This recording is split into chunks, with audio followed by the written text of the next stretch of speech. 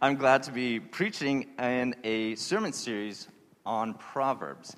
I have a special relationship, I think, with Proverbs. Hopefully every believer has an encounter with Proverbs and biblical wisdom at some point. But I grew up in a particularly Christian household, but the words that I use, I was sort of impoverished and naive in my Christianity, a little self-righteous, thin. I had a thin Christianity, and God had to kind of wake me up with wisdom, and I had a special encounter with the book of Proverbs as I was beginning in seminary, actually. And wow, the Word of God really opened up for me, and the way that the world works. When I was starting at seminary, I thought, oh, I'm following my calling. I'm doing what God wants me to do. That means God will take care of everything else in my life. Money will just fall from the sky. Friends will just come out of the woodwork. All my problems will disappear because I'm trying to follow God. Reality is much the opposite. Okay? If you're following your calling, difficulties come out of the woodwork to try to stop you from following that calling. And I was very encouraged by what I found in Proverbs and how wisdom is the way through those difficulties. The gospel is good, and the gospel has wisdom that transcends what we can know, right? And wisdom is the gospel applied. Wisdom is living life the way that God intended. And so I began to slowly learn that I was supposed to live wisely. I was supposed to live using wisdom and not take shortcuts. That's one thing I wanted to say is there's no shortcut. If you're a Christian, that doesn't mean that some cheat code has opened up for you and life is going to be easy. And you've probably heard that before, right? But I think the book of Proverbs has all these sayings and bits of wisdom that help you realize God's way is best. And we'll actually kind of dig into that a little bit. So this sermon is going to be about sex, sin, and stewardship. That got your attention, right? The passage that I got today is actually, it has a little funny story to it. When I was at my first preaching class in seminary, we were coming up against our first round of actually preaching a sermon. Okay, and that's a scary moment for any seminary student. And the professors, I don't know if God told them to do this or what, but they had this grab bag of really difficult passages to preach. And so each student sort of drew a number, and you found out what your passage was going to be. And I drew my number, just randomly assigned. God ordained it, right? I drew my number, and it was this passage. And I was like, you have to be kidding me. You have to be kidding me. So I want a second shot at this sermon. This is built on a sermon that I did give in seminary years ago, more than a decade ago.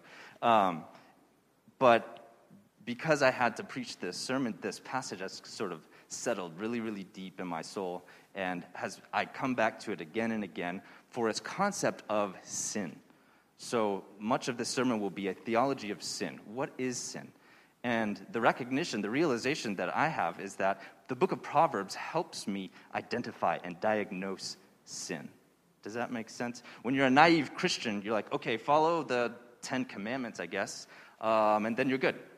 That's fine. I can do that. Don't murder. Okay, got that. Don't steal anything. Okay, I can do that. But as a Christian and maybe an immature Christian, there are all these things that you are doing that are harder to diagnose as sin, but they are sin. It is sin. And reading the book of Proverbs opens your eyes to that, because the book of Proverbs is all about real life, okay? And the book of Proverbs is within God's word, and God's word is living and active, sharper than a two-edged sword, right? It's like a scalpel. And it's going to find that core, that secret part that you thought the Bible would. The Bible is nice, right? The Bible is positive. No. It's going to find that weak core in you and say, we need to diagnose this. We need to cut it out and get rid of that, right? And that's what it did to me. And that's why I'm actually very mortified and humbled to be up here. Usually I can just teach, but I think this sermon is very preach today, and I'm preaching to myself. I'm kind of looking in the mirror and preaching this to myself, but hopefully you can hear the wisdom as well. Because this passage talks about sexual sin, but I'm going to sort of look at sexual sin as a type of sin, the concept of sin. And so it's not a sermon about sex. It could be. I'll read the chapter later, and it could be. But we're going to look at how does wisdom help us diagnose sin and live a wise life that is far away from the temptation of sin and from the pattern of sin.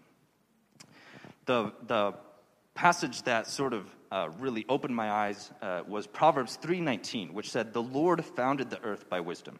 He established the heavens by understanding."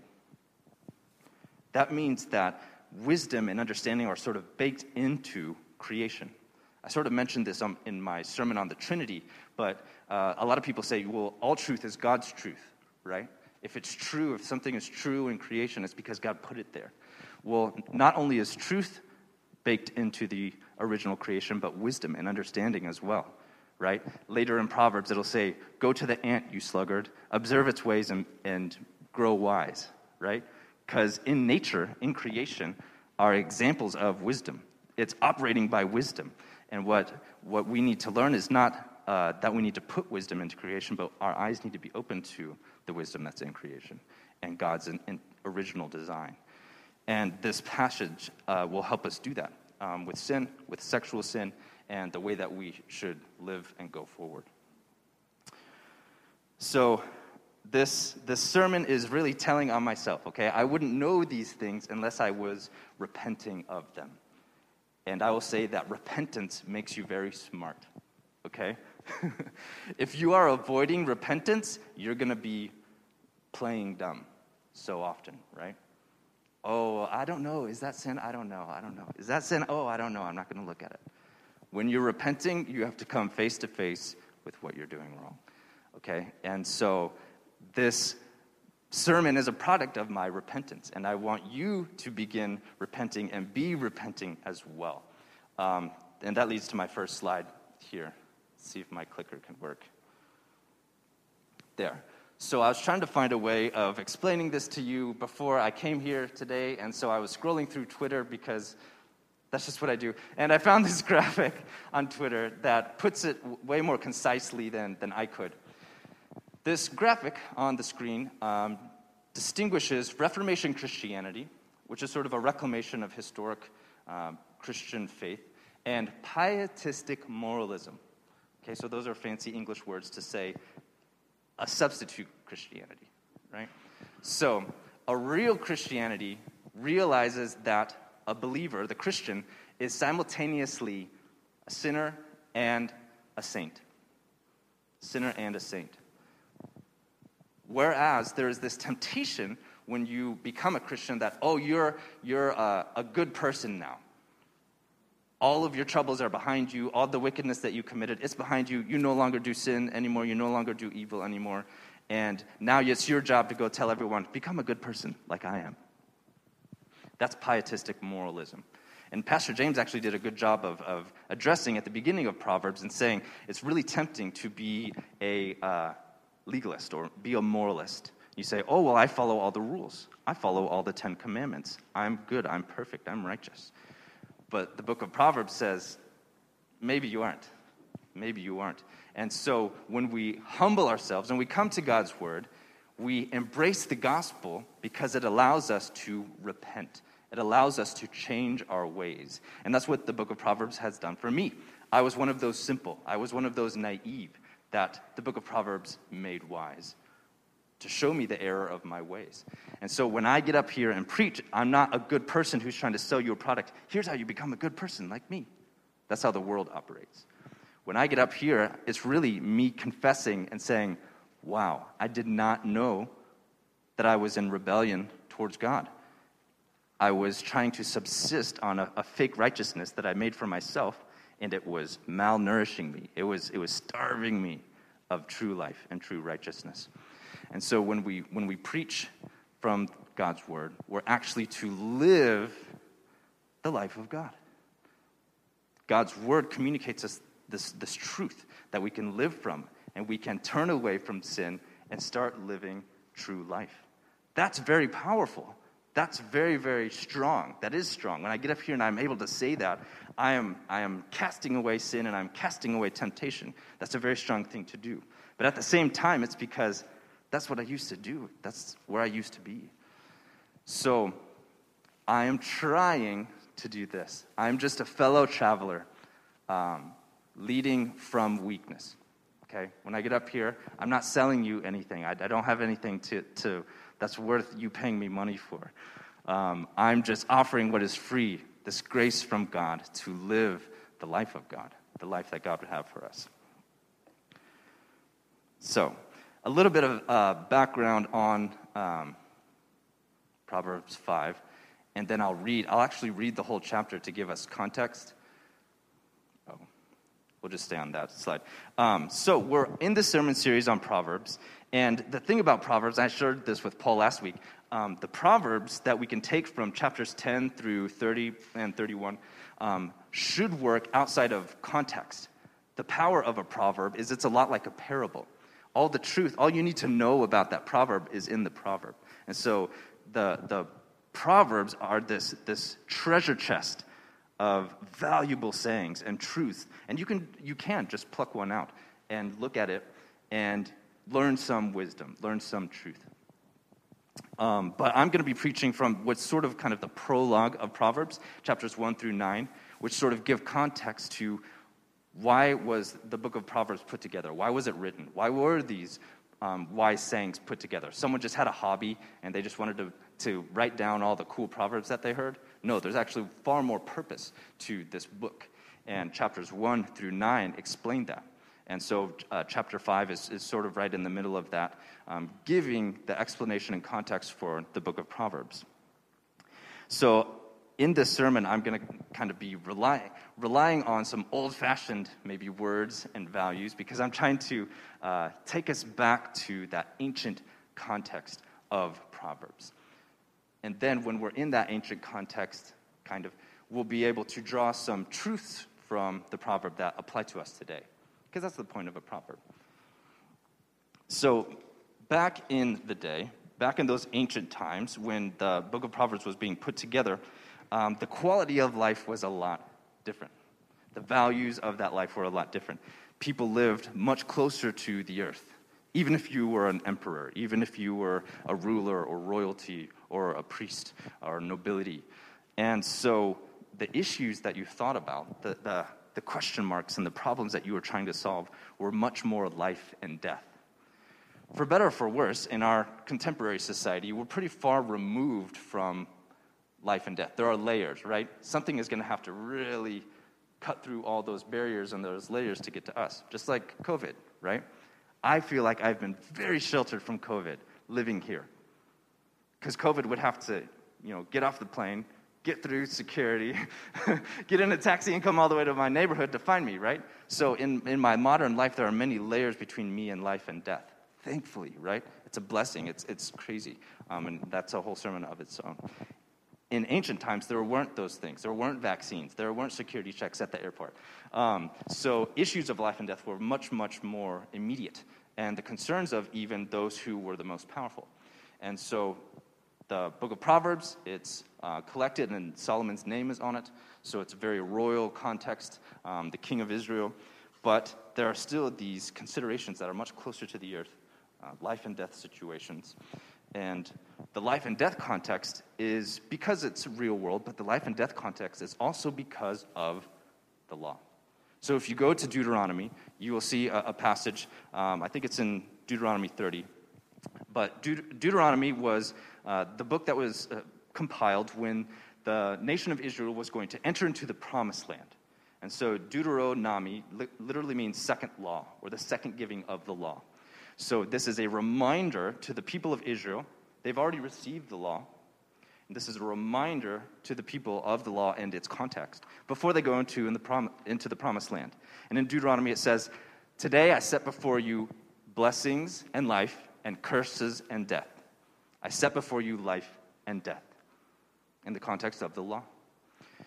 So the law itself was wisdom literature. Okay? At one level, we can look at the Mosaic law as sort of this collection of wisdom, which means they're trying to answer these questions. How do we live? How do we survive? How do we live well? And Proverbs is an extension of the discussion that begins with the Mosaic Law and the covenant. So in Israel, wisdom literature has a very specific context in that it's in the covenant with God. We've been given this covenant with God, and there are these terms of the covenant with God, the Ten Commandments and the Mosaic Law. And so Proverbs is saying, you've read that and realized that blessings and life have been set before you, and cursing and death has been set before you. And Proverbs is saying, choose life. Go the way of life. Follow the path of life. And Proverbs helps us see, what does that life look like? What does that path look like specifically? Okay, we could read the Ten Commandments and say, yeah, this is good. But then we need to look at and read real life and say, okay, how do I stick to that path of life in real life? So the way that I'll say it is God's revelation of the law. Many people call the Ten Commandments the moral law, right? Not only was it a law for the people of Israel, a law for Moses, but it's sort of, if you want to know what morals are, the moral way to live, you look at the Ten Commandments. And the moral law sort of is this revelation that we can call a priori.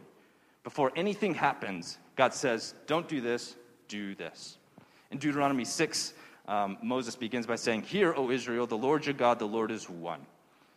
And he goes on to explain, you need to do all of these things that I am commanding you. You don't need to live by trial and error. You don't need to be like, well, maybe I'll try like a diet or a fitness regime, I'll try the Ten Commandments. Maybe that will work. If not, I'll just go try the Hammurabi Code, or I'll go to Babylon and figure something out. God is saying, no, trust me. Do this and you will live. Do this and you will live. You don't have to try and see if it's going to work or not. Trust me, this will work. And the book of Proverbs is sort of after the fact. The book of Proverbs is saying, yes, actually, God's right. God's right. You need to follow his way. And actually, Solomon went on this journey himself. It says in maybe 2 Kings, in other books of the Bible, it says that Solomon, he became wise because he asked for it. He asked for wisdom from God. Very wise thing to do. Ask for wisdom from God. But it says that Solomon tried everything in the world, basically. He did not limit himself from what he was going to try to do and the places that he was going to go and the experiences that he was going to have. And so Solomon puts together this book of Proverbs and says, basically, yeah, you should follow the way of life. Don't do what I did. Don't do what I did. You don't have to try all the things to know which one is the best. God is trustworthy. God is telling you the best way to live. Follow that path of life. So why do I say all that?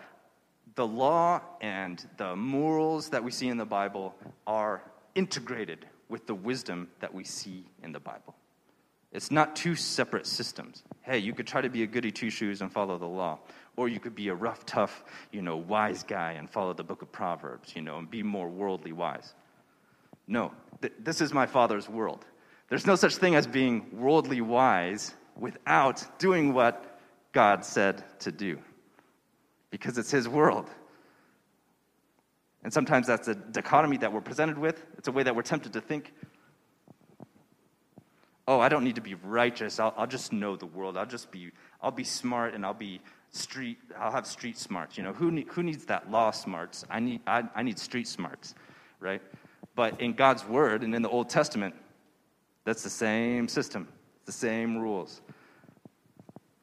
So to live in God's world, you need and should follow God's rules, God's laws. And the book of Proverbs is saying, yeah, that's right. Listen to the voice of experience. Listen to God. Listen to me. I'm Solomon, and I tried all that stuff, and I still agree that fearing the Lord and obeying his commands is the best way to live life. So the book of Proverbs is very much God's word. It's very much special revelation. It's very much what God would have us do. Okay, so let's look into that. Let's start with the passage.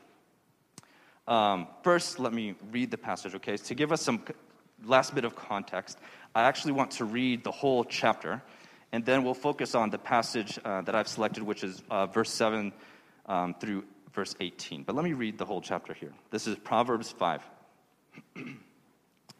My son, be attentive to my wisdom. Incline your ear to my understanding, that you may keep discretion, and your lips may guard knowledge. For the lips of a forbidden woman drip honey, and her speech is smoother than oil. But in the end, she's as bitter as wormwood, sharp as a two-edged sword. Her feet go down to death.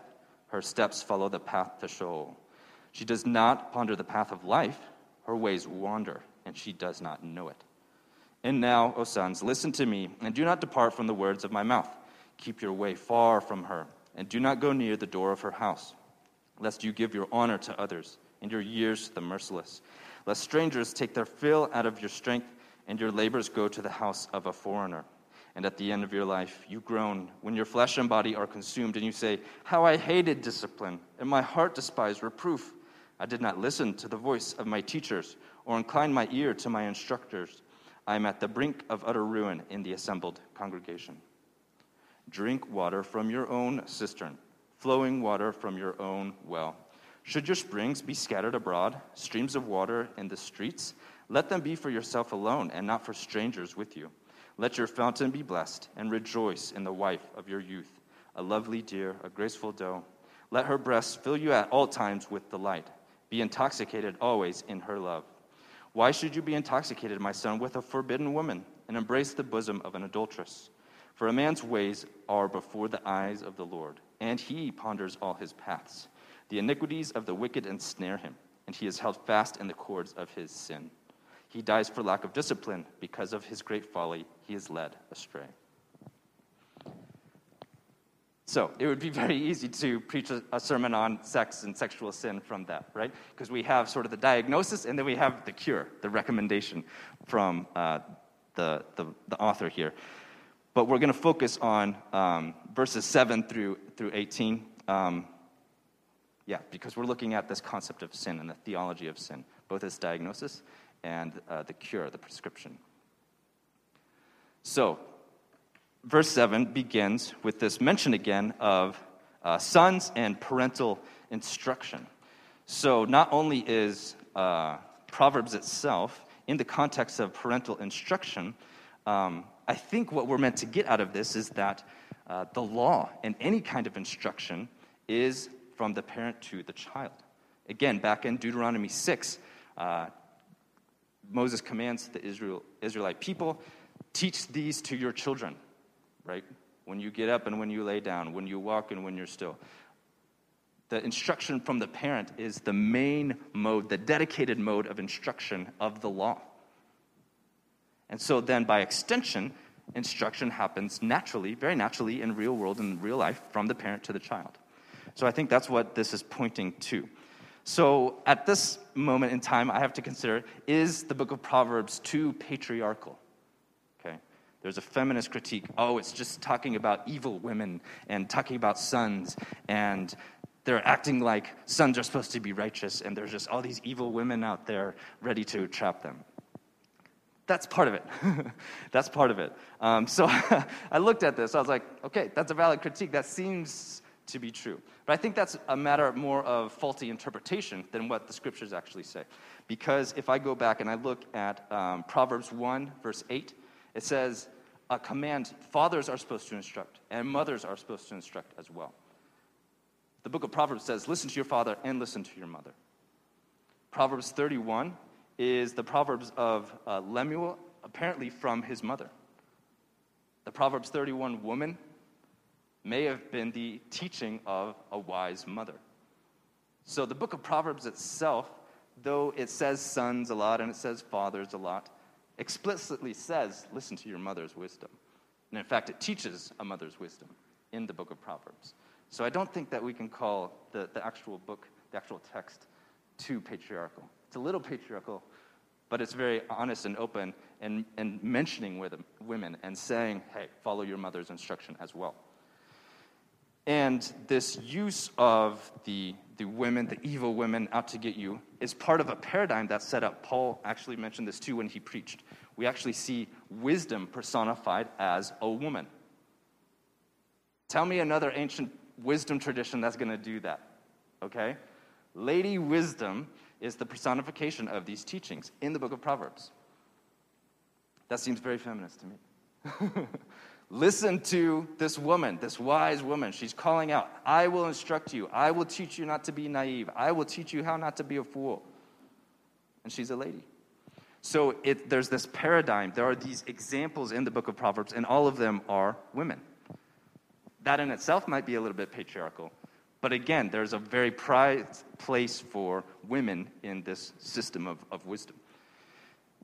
Which leads us to the next verse, talking about the strange lady. Keep your way far from her, and do not go near the door of her house. So there's actually, if you read the whole chapter, there's sort of this metaphor of like a road, okay?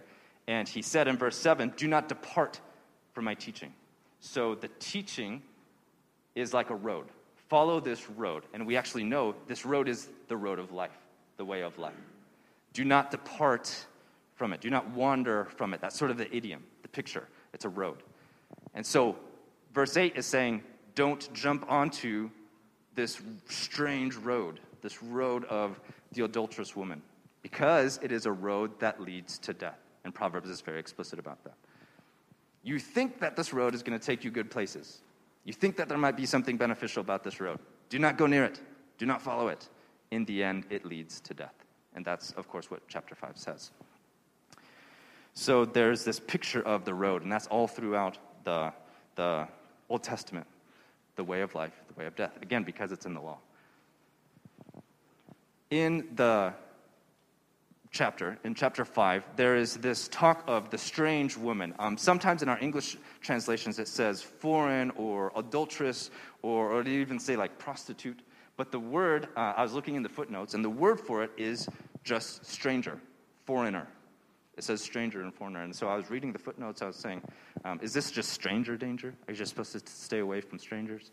I think that's one application of this. Maybe Christians through the ages have sort of drawn that from the book of Proverbs. But the footnote, I was reading the Net Bible, and the footnote said, strange might be a reference to a woman who is not following the Mosaic law, who's not a part of the covenant. So everyone who is under covenant, the people of Israel, they would have known each other, because you have to go through the rites, and you go through circumcision, and you go through fellowship, and everyone recognizes each other as part of this congregation, this assembly, which is mentioned later. And so this strange woman, this foreign woman, is a woman who either by the origin or by decision is outside the covenant. Maybe she's never been in the covenant and agreed to the 10 Commandments, or maybe she was and then she wandered away from them. And so now she is considered foreign and strange. And we actually see this motif through the passage, this word strange, or this idea of stranger, and I'll point that out as we go. So we have Lady Wisdom, who's mentioned earlier in Proverbs. And then we have this strange woman. We could call her, instead of Lady Wisdom, she's Lady Lawless, lady outside the law. So Lady Wisdom, Lady Lawless, and then at the end in like chapter 9 and around there, we have Lady Folly. Okay, so Lady Wisdom is mirrored, is sort of foiled in Lady Folly and Lady Lawless. And folly and lawlessness have a very specific relationship in this chapter and in the book of Proverbs. The danger of folly is that you might be taken advantage of by someone outside the law.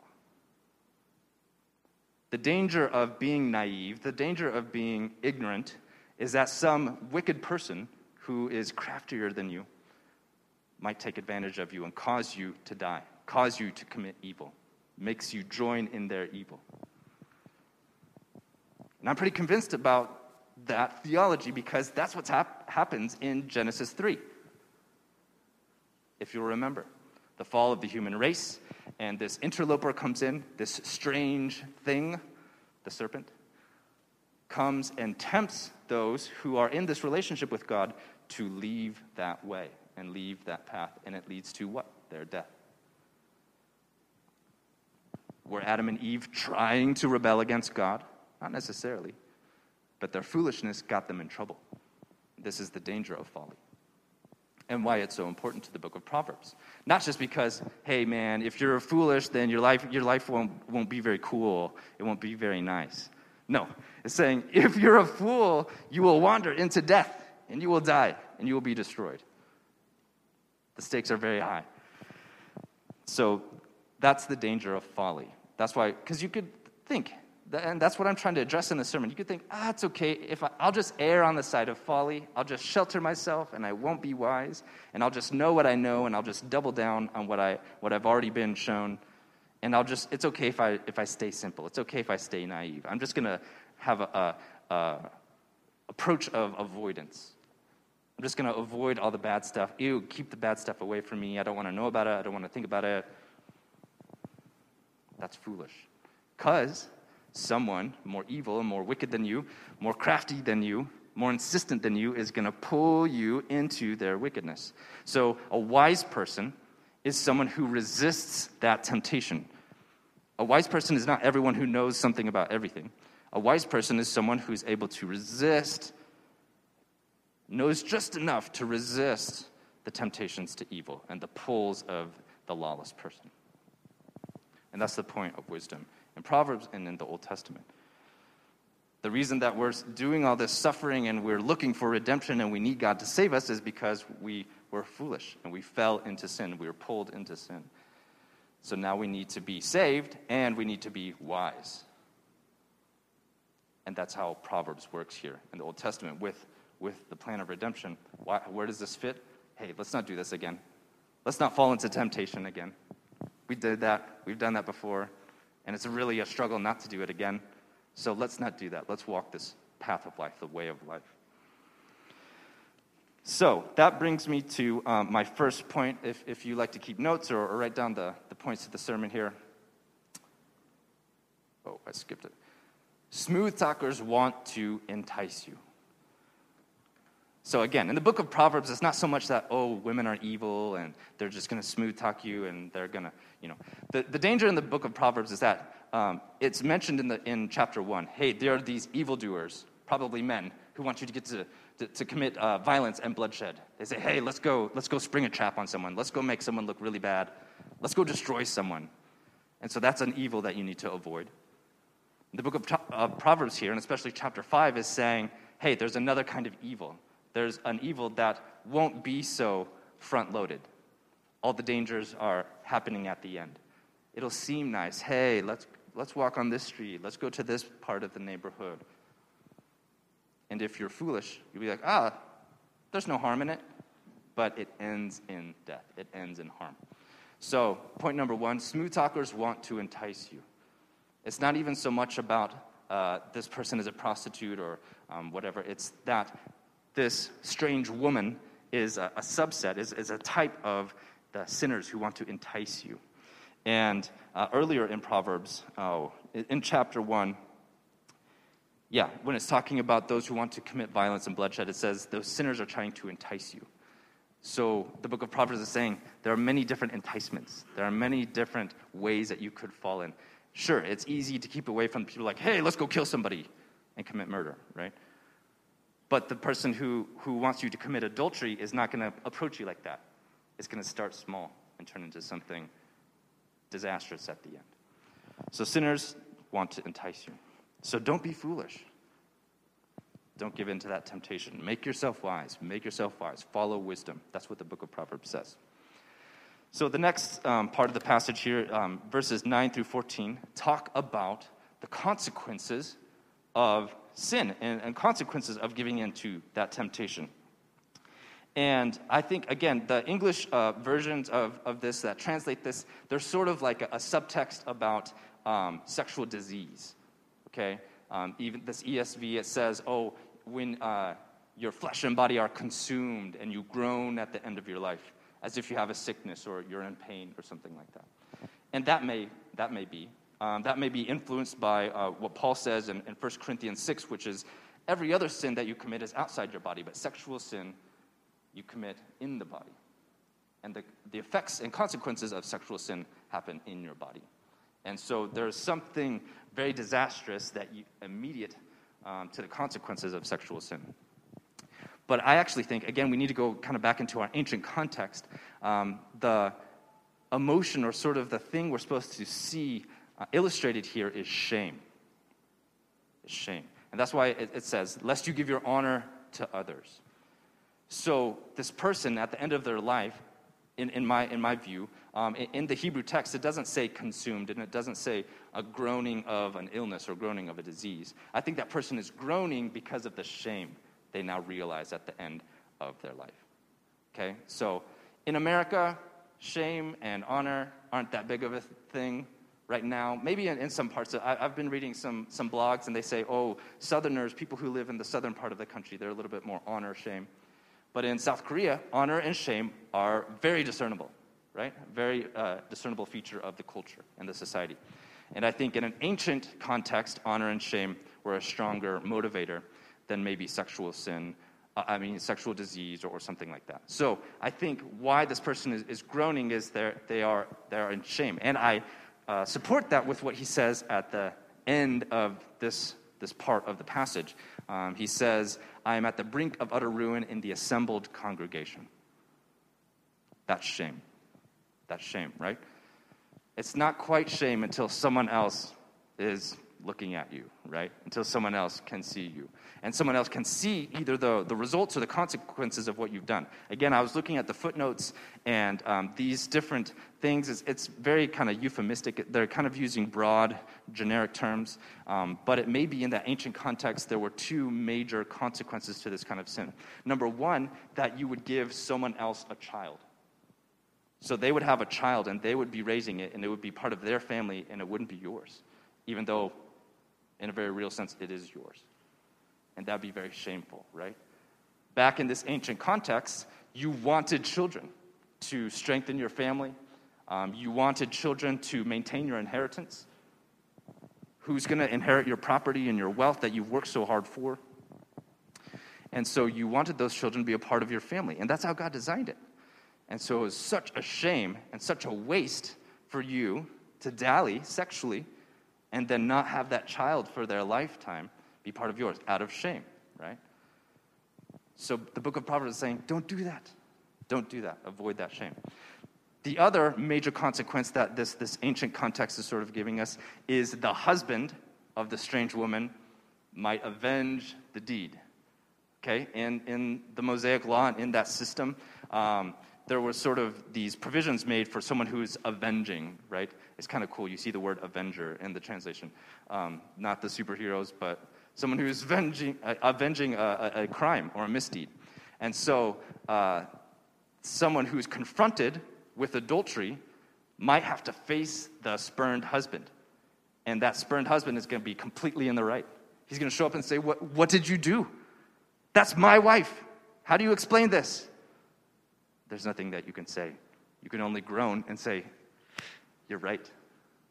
I was almost in ruin in the front. If that husband confronts me, I'm done for in the assembly. I'm done for. I'll have to go to some other country, right? Because everyone will know that my honor is ruined. So that seems to be the concern here. But as we look through our lens as well, sexual disease and those kind of things, STDs, are a reality. And so for us, reading this text, we also see that groan in the flesh and body being consumed as a very real thing, a very real consequence of this kind of sin. So what he says in the middle is what ties this passage to the book of Proverbs. He says, how I hated discipline, and my heart despised reproof. So these words have already been mentioned. Pastor James preached on these. There's sort of a litany of words in chapter 1. And discipline, we could translate that like moral instruction. How to live a moral life.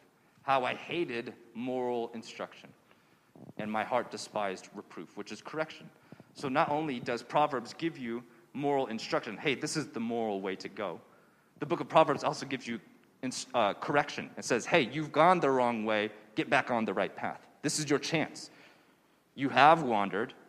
You were like, oh, I don't know. Is this wrong? Is it not? Is it wrong? Is it not? And then you read the book of Proverbs like, this is wrong. This is actually wrong. I'm going to get back on the right path. And that's what's beautiful about the Old Testament system is that repentance is built in. Repentance is expected. Did you know that in the Old Testament law, in books like Deuteronomy, it's prophesied that the nation of Israel will wander, that they'll go away, As Moses is speaking, the Lord prophesies through him and says, yeah, you'll go away from this law. You won't be able to obey it. But if you repent, I will take you back. If you begin following, if you turn away from your sin and you turn back to me, I will accept you. And it actually prophesies and says, in the end, I will call you back and you will repent and you will come back, even though you wandered. Crazy, right? Repentance is built in, even in the Old Testament, even in the Mosaic Law. And then, of course, especially with the gospel, right?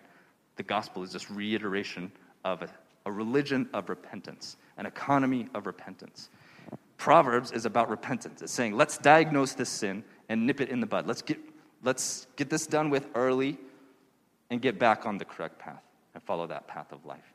Or else we'll live this life, and at the end of our life, we'll be like, oh, everyone knew I was a sinner. Everyone could see the consequences of my sin. Is that the legacy? Is that the reputation that you want to have? I don't think anyone wants to do that. So, the second point, if I can get to it.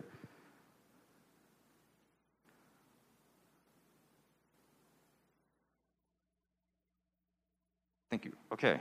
Number 2, sin has disastrous results. This is especially true with sexual sin, but we'll see sin in general as well. Sin has disastrous results. I think that the type of sin that we see here, especially in verses 9 through 14, is named very well with this old-fashioned name, dissipation. The sin of dissipation. This is kind of like a Victorian era, like the prohibition in America, the sin of dissipation. It sort of meant, hey, you're getting wasted on the weekends, and you're just wasting your time, and you're wasting your friendships and relationships, and you're dissipating yourself.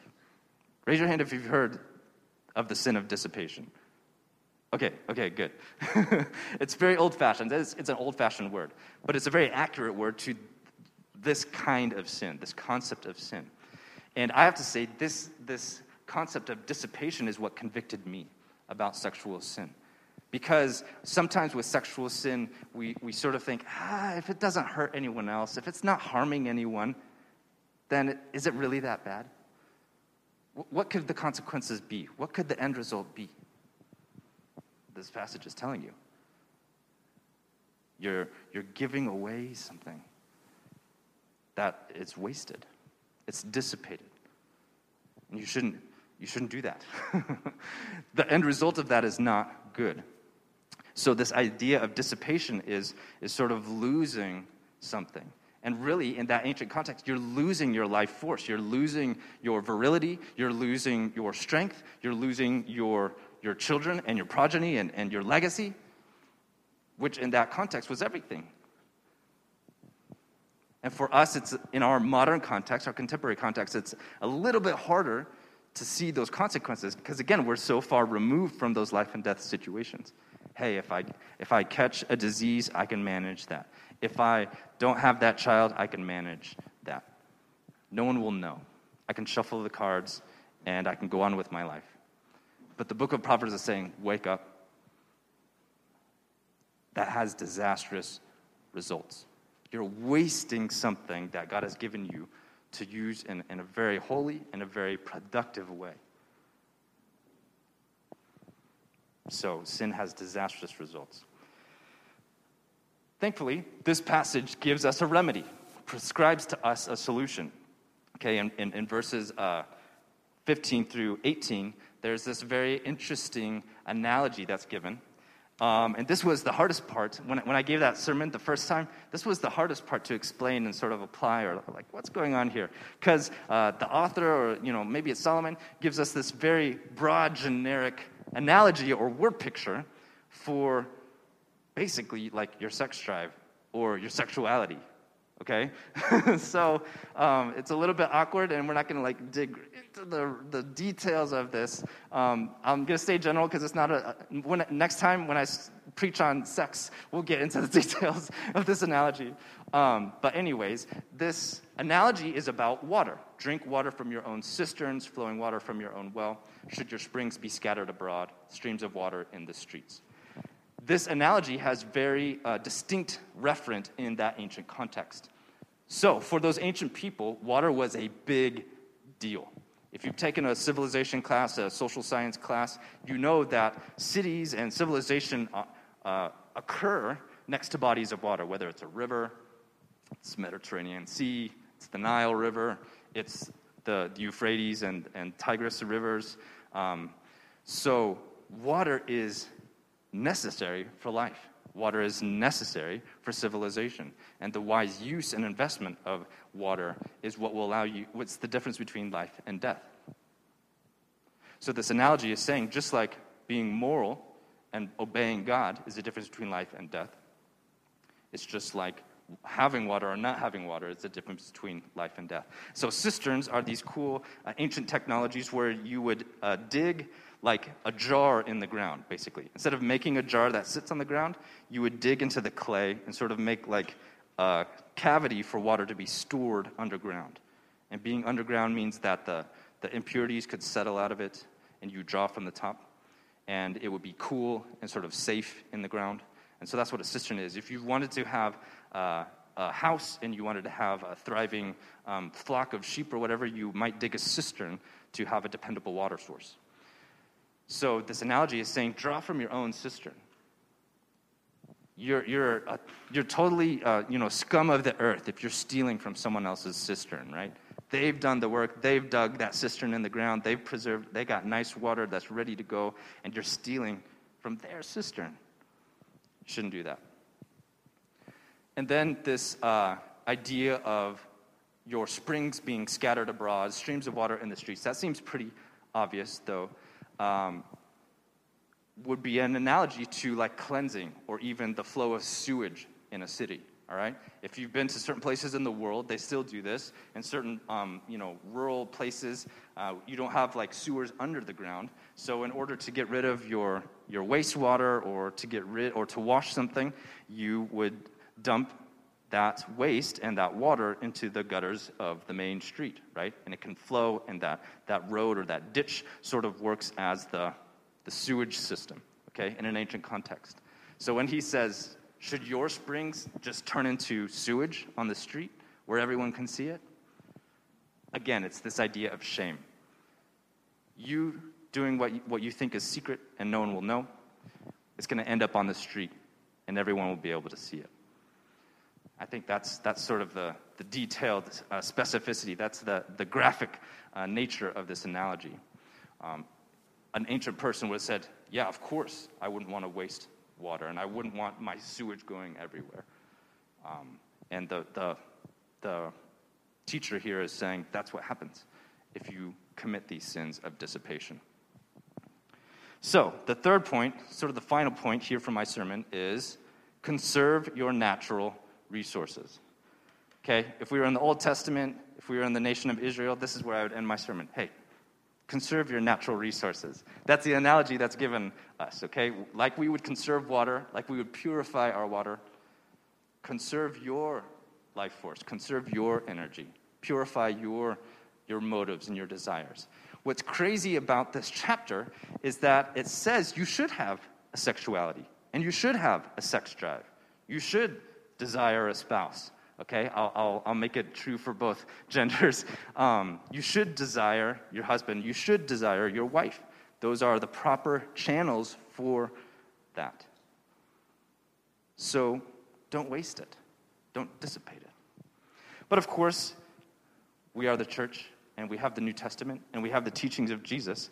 So Jesus actually uses an analogy about water to talk about the gospel. And in fact, to talk about the Holy Spirit.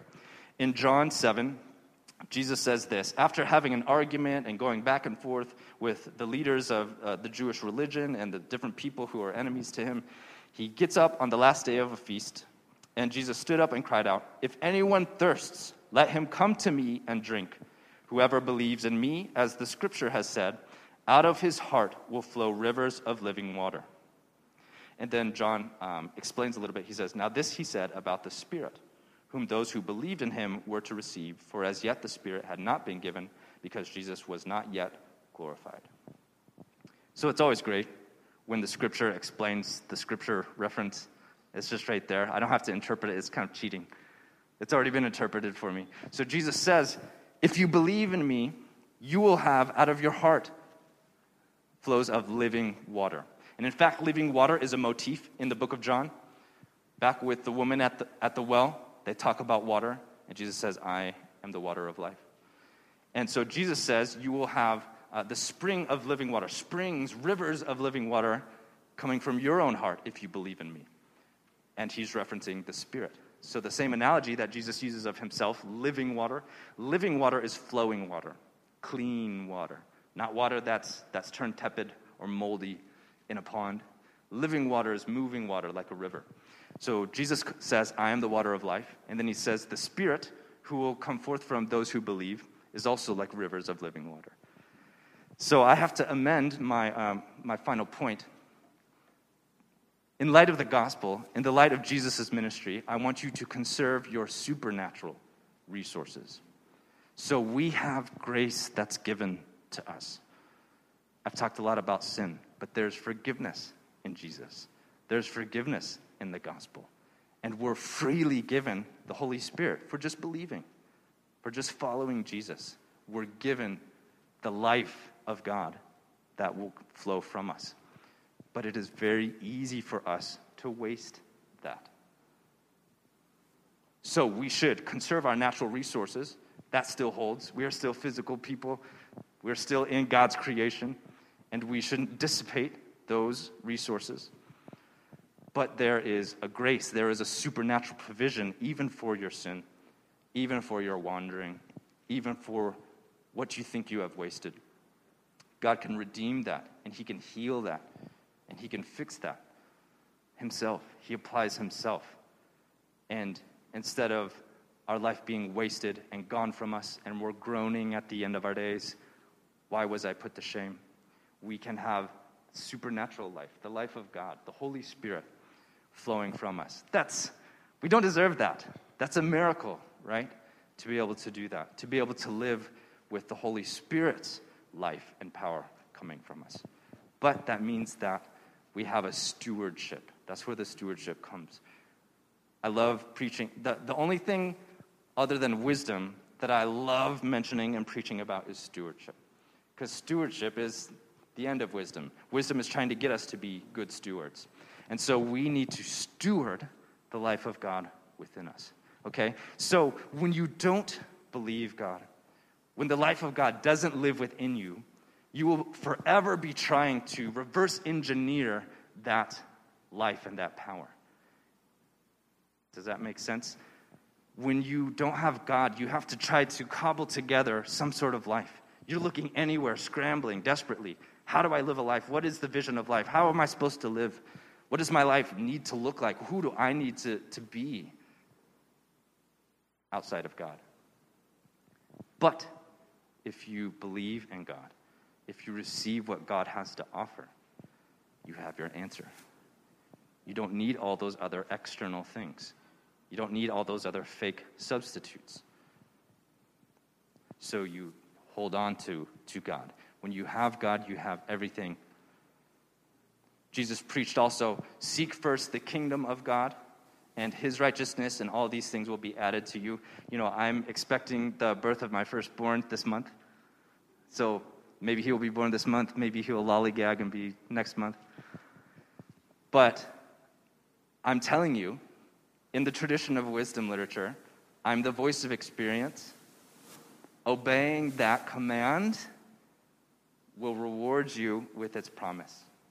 If you seek him first, all these things will be added to you. I'm up here, and I'm confessing, and I'm repenting, and I'm preaching like God told me to do, and I'm also married to a beautiful wife, and I'm expecting a firstborn son. This is not bragging about natural things that I've accomplished. This is about God's promise to me coming true. When I am informed by the wisdom, when I repent, and I say, yeah, God's word is right. God's word is right. I need to follow the way of life. Then God rewards you. You have rivers of living water. You have the life of God. Not just your natural life force, but the life of God flowing from you, and it will overflow. So you need to steward that supernatural resource. You need to invest that supernatural resource.